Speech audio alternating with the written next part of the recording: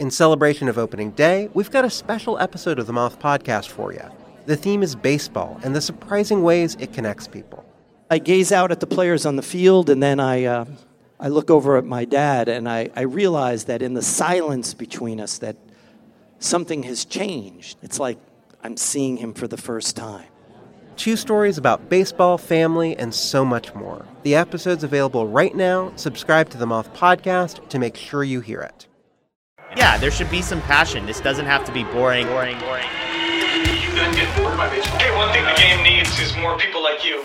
Still have grown men run around tight pants. It's Mookie Betts. It's Daniel Bard. It's Steve Aoki. There's Saul Telemakia. This is Brock Holt. Hey, this is John Lester. Baseball isn't boring.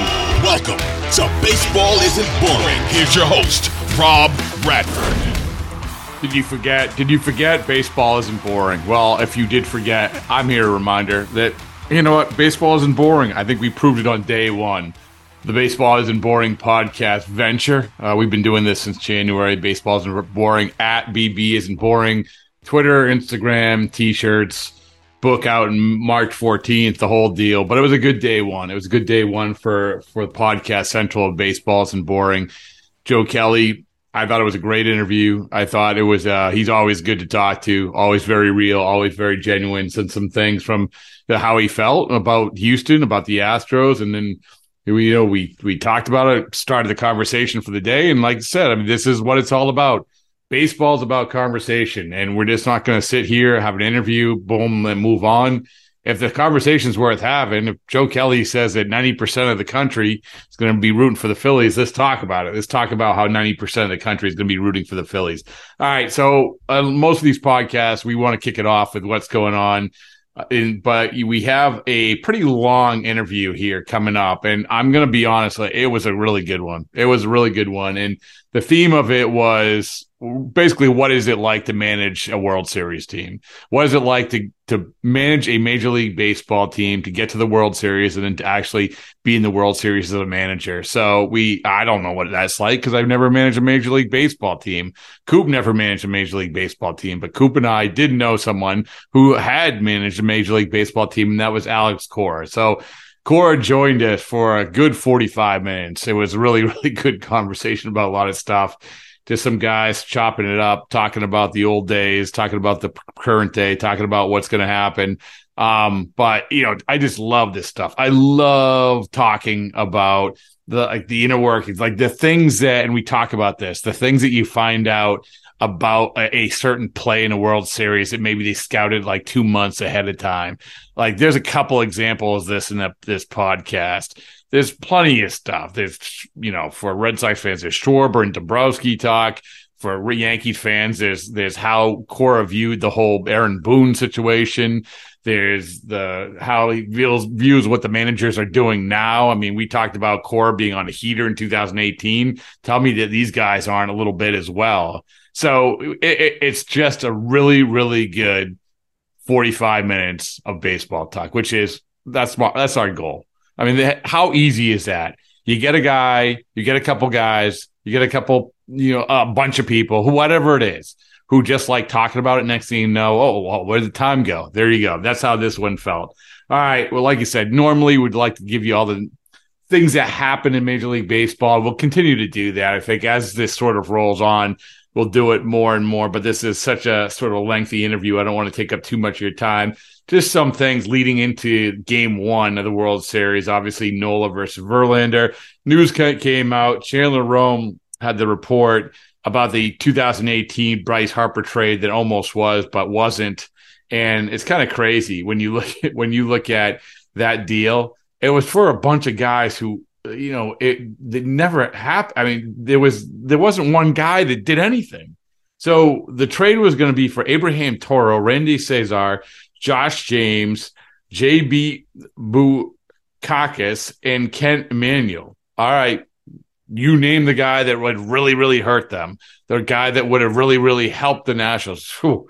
I guess they lucked out. I mean, they didn't really get anything back for Harper, but still, that's buyer beware when you do those sort of deals. I mean, that was sort of being like unbelievable haul for a rental player. Well, as it turns out, none of those guys are any good, so it didn't matter. Trade wasn't made anyway, but it was a good report, a good story.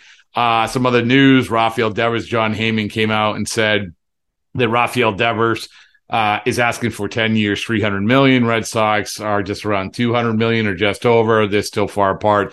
Doesn't feel like a lot of things are close there. Brock Holt, owner of the slowest pitch of all time, 31 miles an hour. He retired. And as we said, Bob Nightingale sat down with Dave Dombrowski, and Dave Dombrowski was not happy how he left the Red Sox back in 2019, wasn't happy how that was handled by the team. Well, if you want more Dombrowski talk, backward hat Dave, as I like to call him, because, you know, when the celebrations happen, backward hat Dave comes out, flip-flop, backward hat, T-shirt, the whole ball of wax. And listen to this podcast, because within this, we talk about celebrations and the dynamic of celebrations.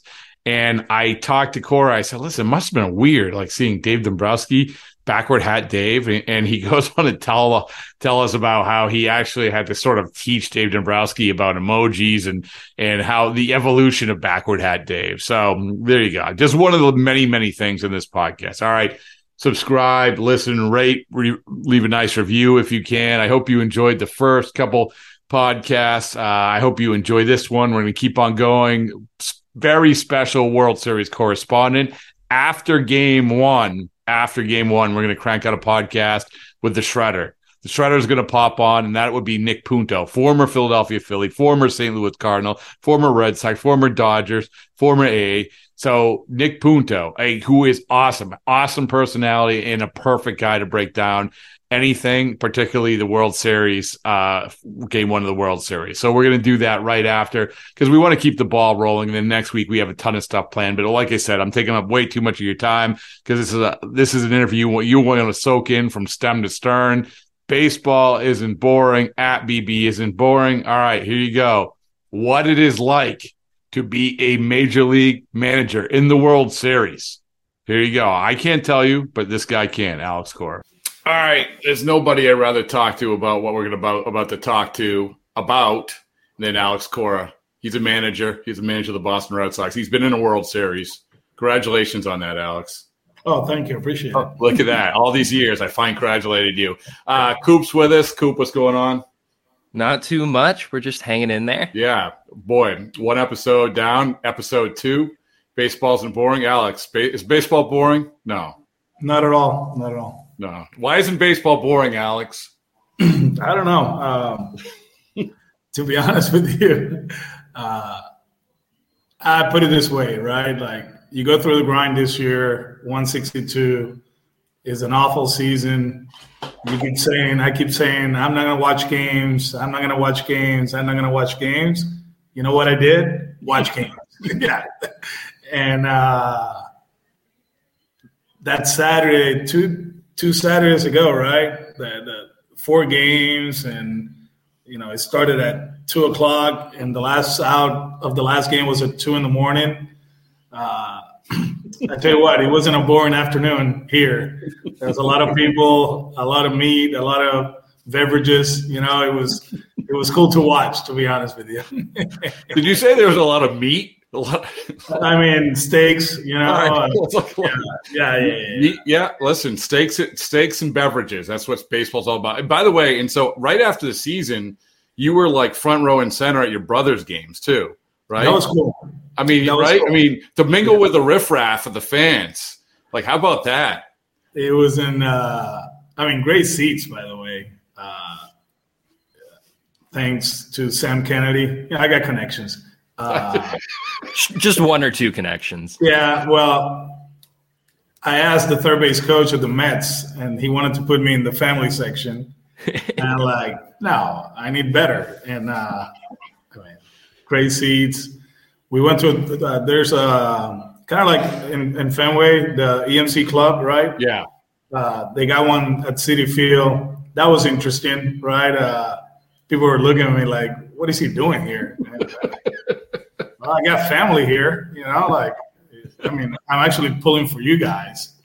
And there was a guy that he pulled me aside. He's like, hey, how come you didn't trade me JD and Christian? I'm like, what are you talking about? Like, I'm not here to talk about the Red Sox. Was his name Steve Cohen? Is that the guy who pulled you aside? No, he just buys players. He buys players. By the way, so here's the question. No, very few people remember this. The other time that I remember seeing you sit in the stands, mingling among the common folk, the fans, was as GM of the Puerto Rican team in the WBC, right? That was the last time. I actually, in 2012, I took a trip with my daughter, Camila. We went to New York, and we were going to go see Mary Poppins and The Lion King.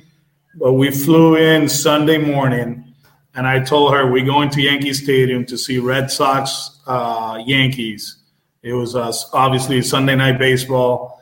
And it was one of the coolest experiences because it was the first time we watched a big league game as family. It wasn't dad on the field. It was like, we're here, we're watching, we bought some popcorn, hot dogs. It was fun. It was a great experience. I think I remember. Did you go down to the dugout that game? Yeah. They, you know what? I have a picture of you. They had some issues that year.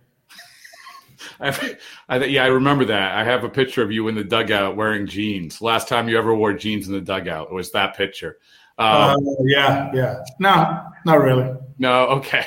All right. So so far what we've got out of this is that you like to eat steaks, you have beverages, and wear jeans in the dugout. But you're right. But so before we get to our main topic, I am anxious. Sitting in the stand. So we said this. When we were talking, when Joe Kelly was doing the book and he was talking to Manfred, and Manfred says it is by far the best game to go and watch. And we've done this on the podcast where we said, you know what? If you think about it, it is. Like, it's the best thing to actually, the event. It's like a social event. So doing that, like you just did, can you appreciate that, or would you still rather go to a hoop game and have the back? I mean, you can be honest. I like to go see the Celtics. Because you get, first of all, you get really, really good seats for the Celtics. So. I was about to say it's now that time of the season, so now we got to kind of start. Exactly. We got to start focusing on those plugs there. But so you don't like, so if you're, I guess when you go to a baseball game, for most people, it's like you're talking, you're socializing. No, I tell you what, one thing for sure. You don't here, talk. I love going to the games here to see the Caguas team, Criollos. Yeah. I go there, sit in the stands, just mingle with people, watch the game, second guess Ramon the whole time. Last year, Vasquez was playing for somebody else. I was screaming at him. He was horrible behind the plate. But it's a good experience. I love it. I tell you what, it was a great feeling. Even though the Mets lost that game, but it was chill. I didn't have to think about the next move or the next day, whatever. It was enjoy the atmosphere, which it was good for a while. Then it was tough. It got tough there, man. It made me realize how it works on the other side sometimes. But just sitting there with two of my best friends, just watch the game and talk about hitters. They will ask me questions, why you got on this guy, why you got on that guy. It's funny because the first guy that they asked about was Grisham. And they're like, what you got on him? He's like, oh, look at the numbers. And then he went off, So, right. But it was a good experience. I loved it. And then you were jumping up and down when Timmy Trumpets came out, right? Correct? They didn't come out. Oh, no. I mean, did they come out with the opportunity? Yeah. Well, listen, what are you going to do? All right. So the World Series, I don't know if you know this, the World Series is coming up. As we've already declared, you have been a manager in the World Series. Coop and I have not been managers in the World Series. We have not been managers who won playoff games or playoff series. I've been a manager in a championship situation. High school have you? ball, but yeah. Did you really? Legion ball. I mean, that's high stakes. Really? It is. Maybe not the same level, but Coop, were you one of these guys? Because I know how Alex is. Like Alex is like, "Hey guys, relax. It's no big deal. You know, like just treat it like it's chill. You know, no problem." Coop, yeah, I mean, especially with the kids, because you got to. They're thinking it's like the biggest thing since thinking prom. all day long, and I know how this is as a coach. All day long, you're thinking about what is my speech going to be on top in the stool in the middle of the room, right? What is my pregame speech, which is the most overrated thing in sports? The pregame speech, right, Alex? Am I wrong? There's no pregame speeches. You know, like there's postgame sometimes. yeah. Well, but Coop, you gave a pregame speech, didn't you? I like to lose. I'll pull like some type of like pop culture reference and like try and make a joke. Try and like make everyone like forget that there's a game about to happen. Not forget a game, but forget the tension of the game. Yeah. So it's, in synopsis, you like the players to mock you. So yeah, exactly. Okay. All right. So Alex, one of the things going in the World Series, we could talk about preparing for the World Series and what that's like, but flipping the switch from one series to the other, like we see, backward hat Dave, which is Dave Dombrowski. We see. I mean, we have the backward hat Dave. We have the champagne everywhere, and you have that, and it's well deserved. People don't understand. Maybe you can enlighten us on this. People understand like how long a season is, and this is like the culmination of it. This is why these moments happen are so important. But then you would kind of have to flip the switch, right? I mean, how long? What's that dynamic like? It's not that hard. I know there's some people that they don't like us to celebrate each accomplishment, right? Like you win the wild card, you pop champagne. You win the wild card game, you pop champagne. You win the ALDS, you pop champagne. You win the ALCS, you do the same thing, and then you win the World Series, and you do it again. You know what? Hey, the champagne is there, so what are you gonna do? Like that. That's what we gotta do. It's tradition, I guess. The only thing is that it gets expensive. Like it starts with like whatever Bud Light, cheap brand. A cheap brand of champagne, and all of a sudden you have gold bottles at the end. Like Ace of Spades, and unreal. But it's easy to turn the page because the goal is to win. At that point, it was 11 games, right? You have to win 11. Would you tell them that we talk about the message, right? That is a message that you say. Yeah, let's get our head around this. It's 11 games. It really doesn't matter what you did over 162. It's what you do in October. And if you don't win those 11 games or 13 games now for some teams, it's a bad season, especially in big marketplaces, right? New York, Chicago, LA, Boston, right? So the mindset is you win this one, you celebrate, you move on. And then for our group, it was easy in 18. We can talk about 21 later on, but I do believe our mindset was 11 games in October. It started in September 3rd, or right after we swept New York in that big series at home. I think it was a 4-game series, and Benny hit the walk-off. We were down 3, and Chapman gave it up, and Benny got the base hit. Mm-hmm. We won that series. We go up 9, and kind of like we already move on to the playoffs. You saw what we did in September. We rested guys. We rested the bullpen. Everything just to get ready for that first series. The best out of 5 series, that's a crapshoot. That's a tough one because it can happen so fast that all of a sudden you're like, oh, it's over, right? We won the first game, we lose the second one, and everybody was going nuts. Like, oh, this is over, overrated. They're not good, and the sky was falling, but. Then we score a lot of runs, and then we won the next one.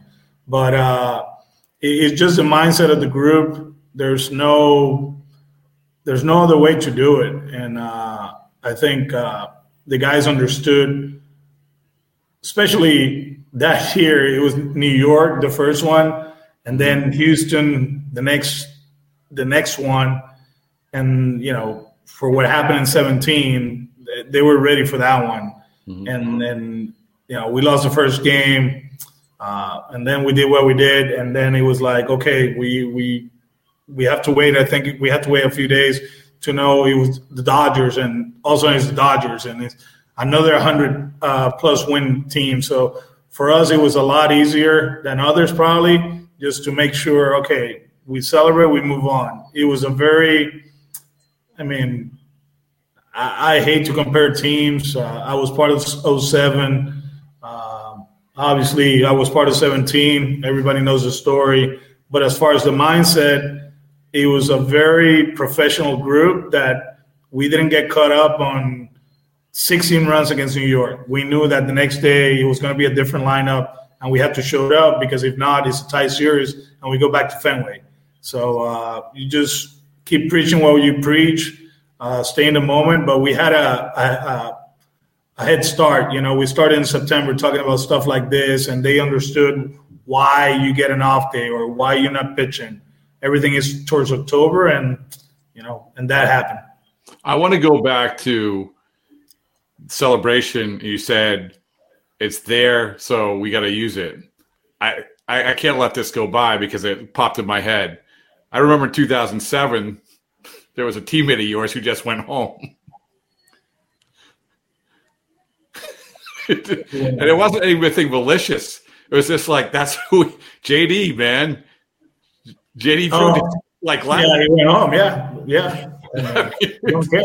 Everybody treats those things a little bit differently. Some people stand in the corner. Some people. Yeah, I tell you what.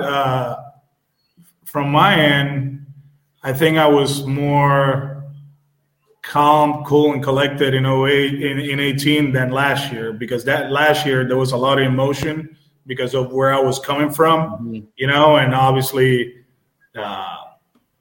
nobody gave us a chance. And we win the wildcard game. Okay, cool. But the next series was the big one that everybody was like, this is a perfect team. This is a perfect team.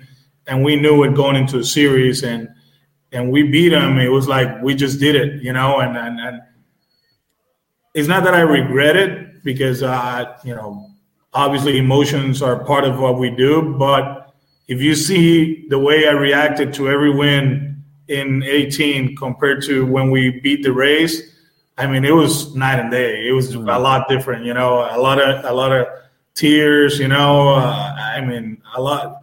I didn't celebrate as hard in 18 until we won the whole thing. So it's just different seasons, right, and different reasons for us to celebrate, and people react different ways. But in 18, I barely celebrated until we got that last out in LA.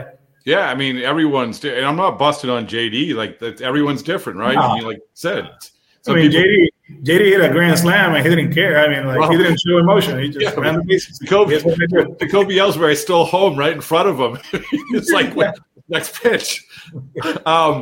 So I want to ask you, one of the things I've always found fascinating is like when after series ends and you get like the secret scouting reports, like we saw this, right? And so we did this, like the going back, Papelbon picking off Matt Holliday, the story, Todd Klaus and the advanced scouting reports. How much when you sit down after the celebrations are done and you go to the next series, how much more intensive are those things, or are they? I don't know. No, it's a lot different than a 3-game series in July. Your advanced scouts, they still exist regardless of what people think. It's not only video and information. There's a lot of eyes in September, and we do an outstanding job doing that. We send people everywhere, and they start picking up stuff from signs to tendencies, or the guy's moving at second base. Whenever they throw a breaking ball, he's moving to his left against lefties, or in this count, he's gonna bounce if he throws a breaking ball, he's gonna bounce it. There was one that's when I was like, these guys, they do it right. I think it was Klaus or actually David Howard, if I'm not mistaken. We had our advanced meeting for the Angels in 2007, and we're going over guys, this and that, and he pulls David aside. He's like, on a 3-2 count with men in scoring position, you're gonna get a breaking ball or something like that. And I think it was the first game or second game, I don't remember. David got a 3-2 breaking ball, hit out of the ballpark, and I was like, yeah, we're ahead of the game. I can tell you things that happened in 18 that, and it's not even scouts. I think the biggest swing that year was JD against J Happ, right? First inning, 2-0 count. The night before, after our workout, I'm talking to JD. I said, JD, we got to make sure we don't swing at that first pitch, that pitch up in the zone. And he's like, I'm looking down. I'm like, what? He's like, yeah, I'm looking down. I'm not going to miss it. And 2-0, he threw a fastball down in zone, and he got it. And he said that he was, for 4 days in the cage, just visualizing that pitch, and he knew that pitch was going to come into play, and he wasn't going to miss it. He missed that pitch the whole season. He was going to be ready. And the reason was because that's where you do damage against J Happ. It's not about the fastball up. Fastball up, you're not going to catch up to it, so you better take it. But if he gets me a fastball down, I'm gonna demolish it, and he did. And we went up 3-0, and then after that, we took off. Right,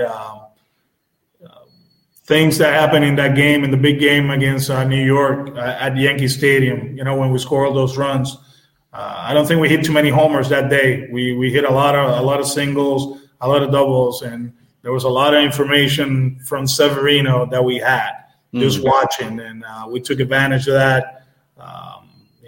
There's a lot of stuff that comes into play, especially when you play teams 19 times a season and you play them in the playoffs.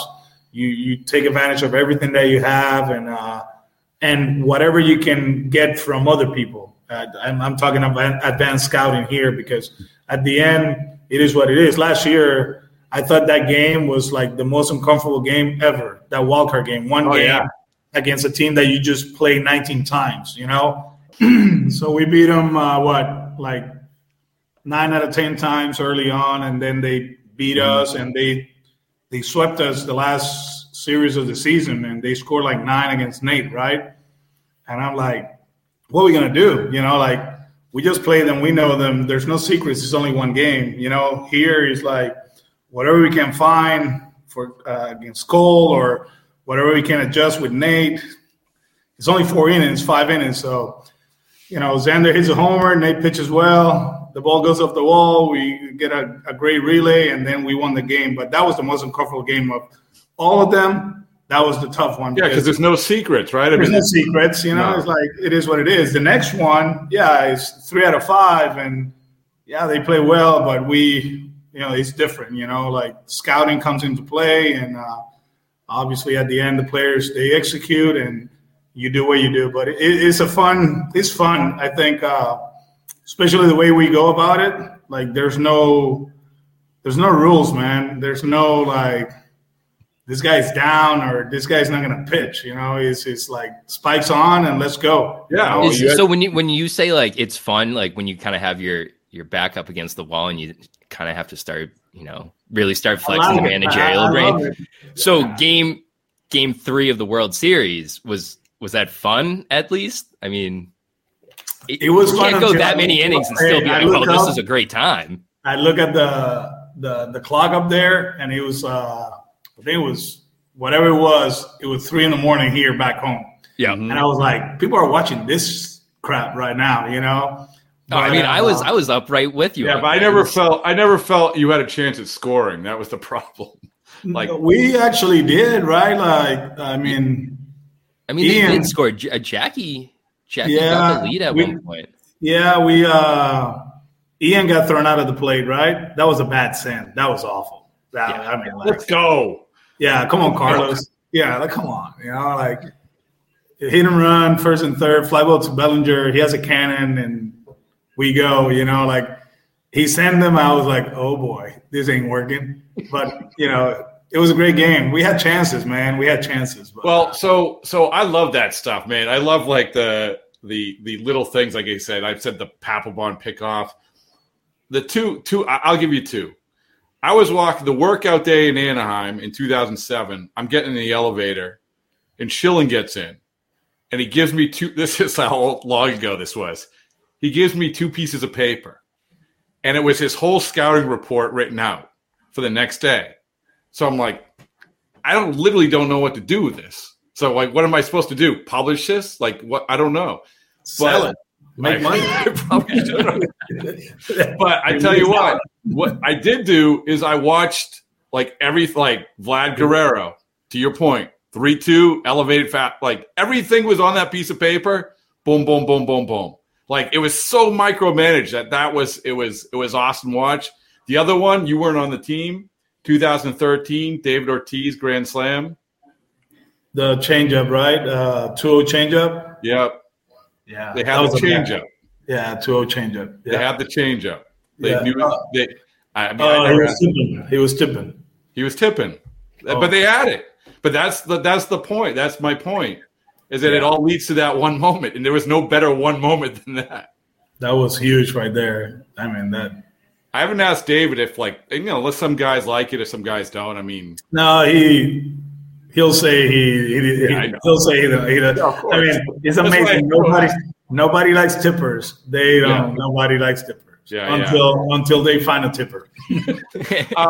But so and then you get into these games, and so like Coop had mentioned the long game, and there's a lot of stuff that goes on. I remember I asked you this to spring training after in 2019. When you switched JD for when Machado was up, right? And I was like, you just reinvented baseball. The great game of baseball has just been reinvented. Every time now that a pull hitter is going to get up, they're going to do this. And Nobody has done it. Nobody has done it yet. No. So, but you were in the World Series. So what I'm talking about is Machado got up. He was a pull hitter, so you basically would move Jackie over there, if I'm remembering this right? Yeah. To left. And like something that clearly hadn't been done. But is that this type of thing, like when we talk about micromanaging the World Series and thinking outside the box and having that fun, like that must have been along those lines? It just happened out there. It wasn't something that we planned. It wasn't a script. I think I went out there to see Nunez probably. He was rolling around or something,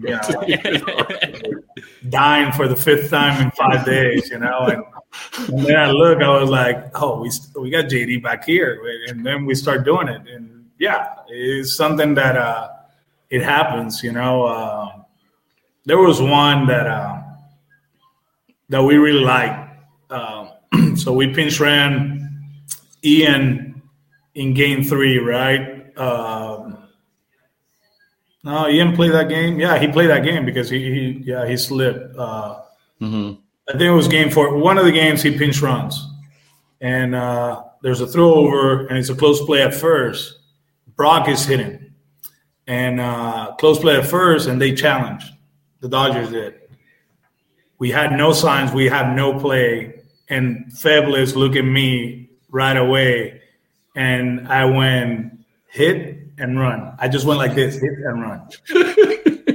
And like, hey, after the whole challenge, the first pitch is going to be a hit and run.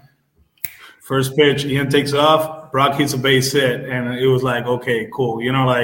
Like stuff like that happens, man. But it's a testament of the people that you have around, Renicky, he just looking around and see what you can find. Carlos to be locked in, Ramon on the bench at that point locked in, and there's a lot of stuff that happens early on during the day that you like. If this comes up, we're gonna take advantage of it. The whole game 1 situation with Rafi and Nunez, it was something that we talk about the night before. We're like, okay, Rafi's a good matchup against Kershaw, but he's not against Wood and Alexander.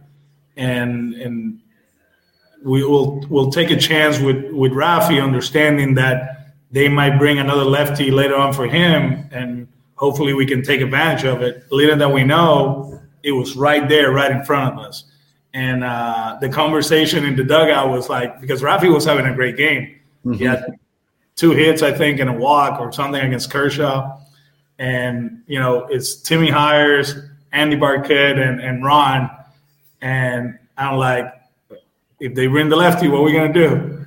And they're like, what are we going to do? And like, are we sure we want to do this? And they're like, just, hey, man, we prepare this for this. We got to go. Trust your instincts. And we did. And, bro, when he hit that home run, it was like, are you kidding me? This might actually work. But listen. a lot of work, man. There's a lot of work. Yeah, but, listen. You were on a heater. You were on a heater in 2018. It just was. I need to get back to that mindset or whatever I did. No. Listen, you did a good job in 2000 last year going through that. And I think that's a lot of people say in Boston, we're like, just get to the playoffs and Alex will do it because they have the base of. But hey, let's take vacations until October 1st. Yeah, they exactly. Pay me and then I show up in October, right? Let's do that one. That's what Rich Hill wants to do, to take the first year off. And yeah, can you do that? Come back. Maybe we can start doing that for managers. But you weren't. Yeah. So anyway, you were on a heater, and so. Can you feel that? And I think that the managers now who have got to this point probably feel the same way. That, and I think that another guy that jumps to mind was Frank. Thompson feels that way right now. It feels that way. It looks that way. Francona in 2016, I felt like, right? Yeah. Like he was just like until the rain delay, rolling up the chew in the gum, and let's go.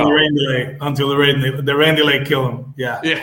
Yeah, I know, right? Or whatever, the 10-minute rain delay, unreal. But you know what I'm talking about, right? These guys probably feel like you did, like you said, Thompson in particular.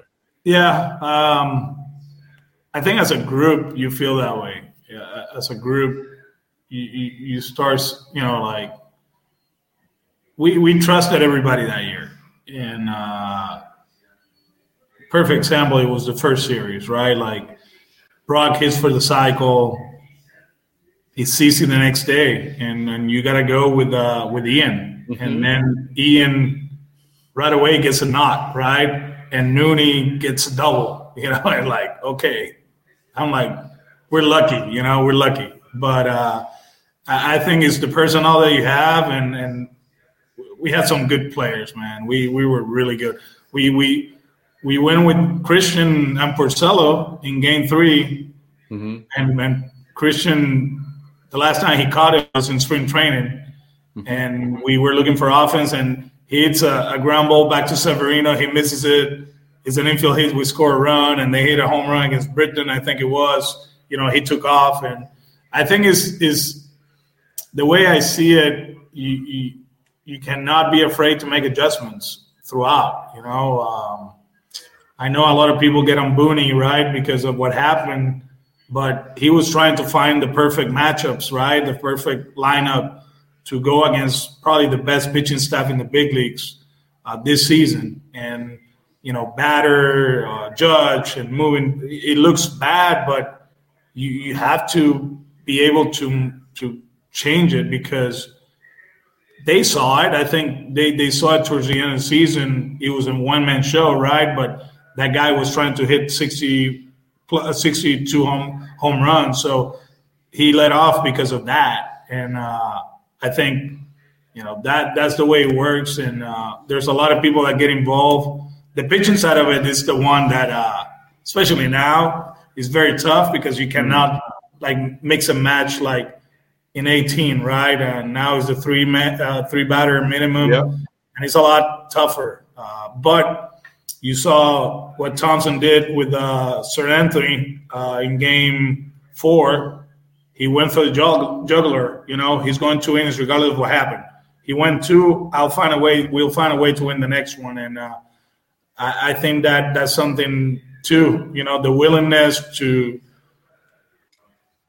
it's not about forgetting, the player or the health.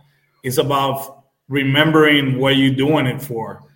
And shoot, you win that one, and Nate Eovaldi is going to be okay, right?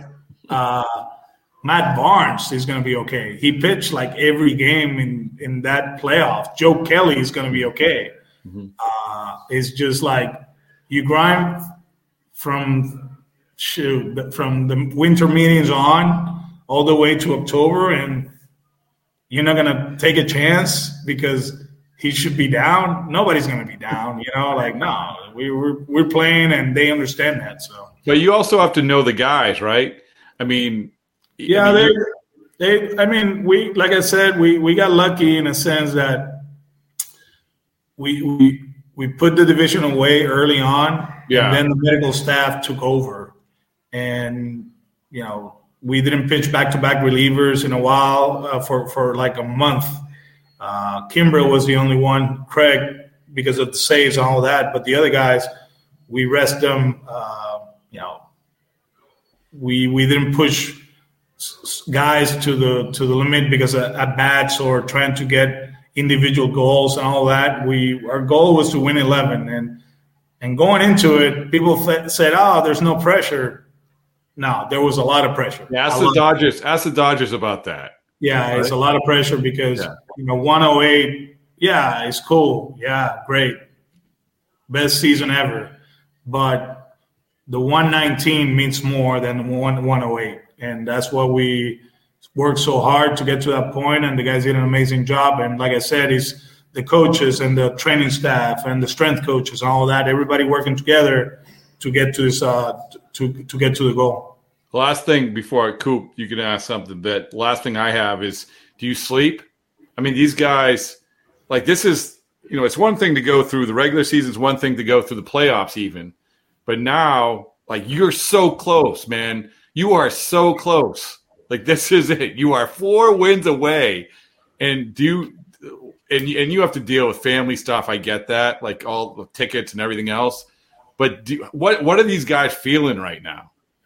I think people might feel like the 5 off days, they're not good for the teams. It's the other way around, man. Like, the more rest you can get, the better. Because when that thing starts on Friday, it's no sleep. It's like you're going to be locked in. And especially nowadays with guys hitting early, going to facilities and hitting in the mornings and all that, it's 7 days or 9 days of just business, right?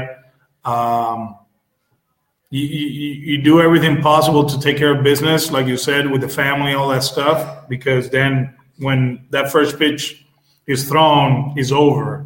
I remember we had a lot of people at the house, and the cool thing was, like, I would get back home probably at 2:30, 3 in the morning because of traffic, like you had to wait, and then you have to meet the media. If you lose the game, you're actually in a better spot, I think. I think you go first. You talk first so you can get out. Yeah. But if you win, you have to wait.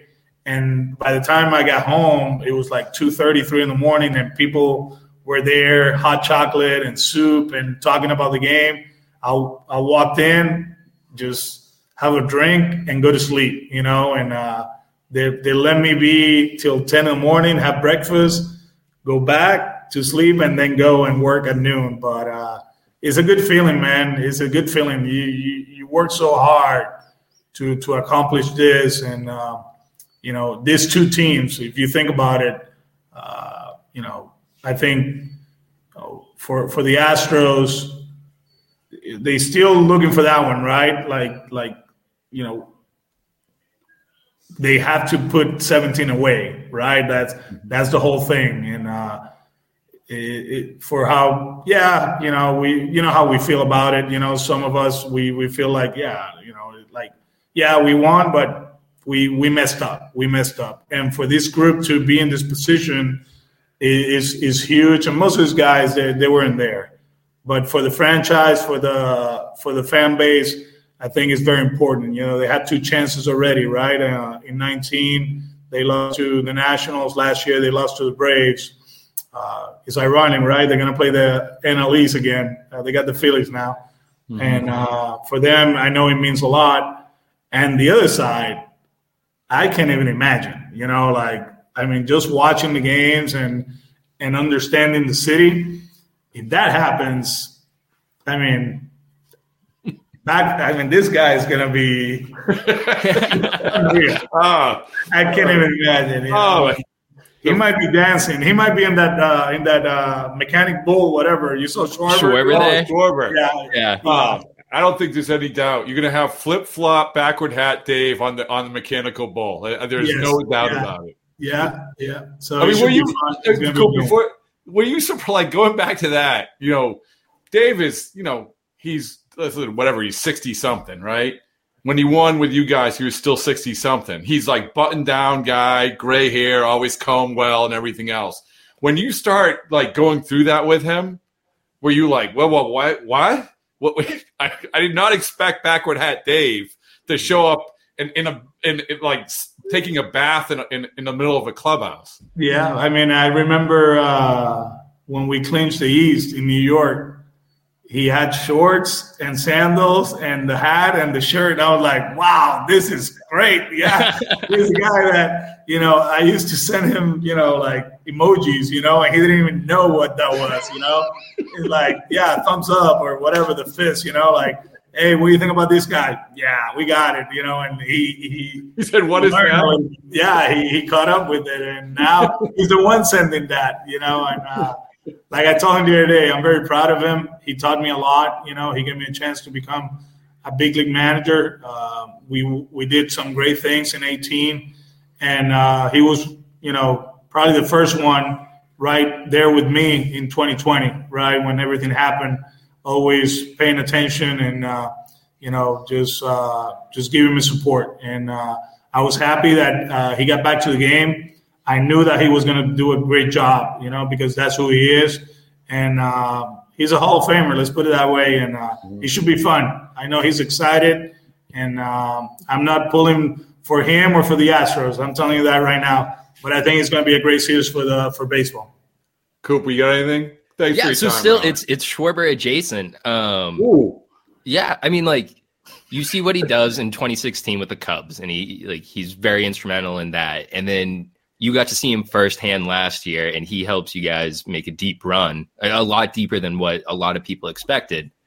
And then now again, he's with the Phillies. And how involved is he in that clubhouse that you think right now after seeing what he did last year for you guys? Yeah, I got a good friend of mine there in that coaching staff, Paco Figueroa. He's the first base coach. He went to the University of Miami. And we talk a little bit about Kyle. And if you see that the way that season went over there, it was very similar to us early on. Then they took off. Then Bryce got hurt. And they kept going. And I think one of the reasons was Kyle in the clubhouse, in the dugout. You see him. It'll be interesting if they can show reactions in the dugout early on in April from this team and the reactions in the dugout now.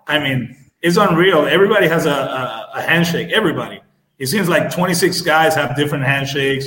You see Kyle, kissing Alec at third after he got hit, communicating every time he comes in. He talks to Reese, and the guy's a leader. He cares about his teammates. He's very genuine. There's a presence, there's a voice, and the voice is louder when he starts hitting. He was 0 for 22, 0 for 25. He was 0 for 40 in the last 40 playoff at-bats, and nobody noticed it. Like, nobody talk about it. Joe Davis. Is that just because he goes in and just does his job and he holds himself accountable? And then you see the at-bats, he's like, no way he's 0 for 40. No way. 3-2, 3-2, and you're like, oh, Kyle Schwarber is 0 for 27. He's like, oh my God, really? And then all of a sudden, Homer. He's like, yeah, that's him. And there's something about him that what he did last year, he messed up a play at Fenway. Oh, yeah. Right? He messed it up. Bad flip. Then he makes a play and he makes a nobody does that at Fenway Park, And he didn't care, And but that's what made him such like a hometown favorite. Yes, like people eat that up here. Yeah, he's amazing. A great kid. He's in a great place family-wise, and he was dying to get back to the World Series. We've been staying in touch throughout, and he texted me this morning. I texted him right after they won. He just texted me back this morning, and he goes, "Thank you, kid. We got 4 more, so he deserves this opportunity, and it should be fun." I know he's not looking for something to push him or whatever, but last year the Astros they took care of him in the playoffs, and I know he'll be ready. So nice. him or Christian, who are you pulling for? It was like you have your 2 kids here. Man, I got that's a tough one. Does Christian text you back more than 3 days after you text him? Oh, he called me right away. Oh, see, that's the favorite child. By the way, I love maybe my favorite thing of this whole thing was like you teaching Dave Dombrowski about emojis. Yeah. He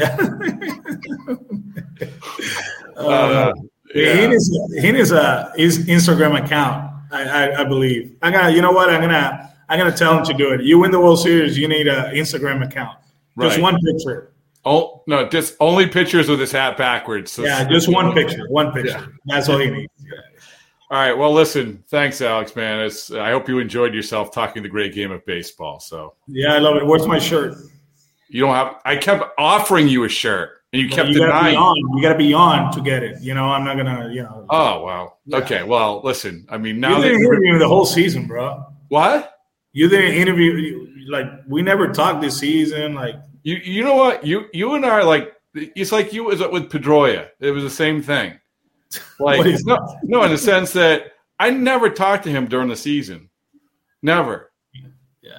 And you would run away from me. So it doesn't. How am I supposed to talk to you when you're running away from me? So in fairness. But the pride of Elon. My checkbook is the pride of Elon.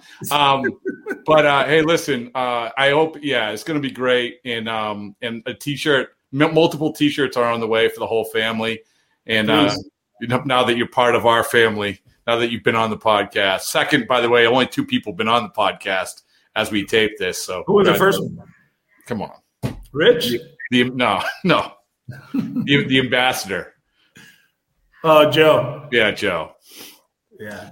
Joe. I texted him the other day. I actually texted him the other day. We were talking about willingness and, giving the self up for the team's sake. And it was early in the playoffs. And the more you see these guys pitching and whatever, you really appreciate Joe, Nate, David, Chris, Barnsey, Brage, what they did in 18. If you look at usage and they didn't care about their future, they care about winning 11 games. That pitching staff, not too many people give them credit, but what they did was amazing. Even Eduardo, he came out of the bullpen in game 3, I want to say, and he pitched game 4, of the World Series, and it's amazing. Yeah. What Joe said about, we talking about the Eovaldi game, and I don't know if it's revisionist history, but listen, I don't put words in his mouth, so that's what he said, and it just might be in a book. But he said about the Eovaldi game, he's like, everyone, like, included, like, wanted, like, no, don't do it again, Nate. Don't go out there again, Nate. Including you. Like, you were worried because he was a compliment to you, Alex. That he was saying, like, you were worried about him, but Nate was just like, I'm going to go. I'm going to go out there. You know what he said in inning 17, I think, he got the last strikeout, comes back. And I bet he was tired of me asking him throughout the outing. I go, are you okay? He's like, let me finish it. Like that. I'm like, okay, cool. Little we know, he finished. That's like some Rocky Balboa stuff. Yeah, right there. Let me finish it. I was like, oh boy. All right, Alex. Thanks, man. Appreciate it. Be well. Thank you. Take care.